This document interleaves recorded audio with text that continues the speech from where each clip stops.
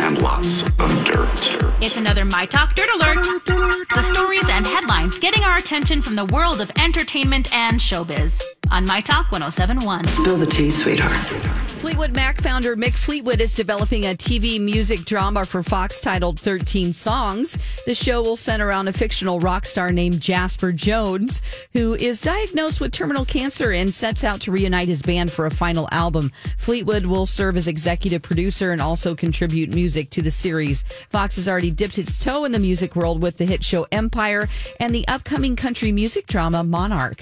Robert Pattison is reportedly working with Parasite director Bong Joon Ho. The project is an untitled movie based on Edward Ashton's upcoming novel Mickey 7, and Bong Joon Ho is also supposed to produce the unnamed project. Mickey 7 will be out later this year, so we don't know if it'll be called Mickey 7, but it's a project with Robert Pattinson. The Guillermo del Toro film Nightmare Alley is coming to Hulu and HBO in February.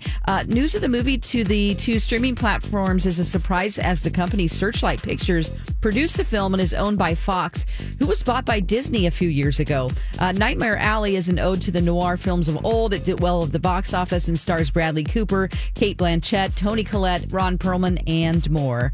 And if you haven't seen the film yet, it hits Hulu and HBO Max on February 1st. That's the latest dirt. More stories like this at mytalk1071.com, or you can download our app.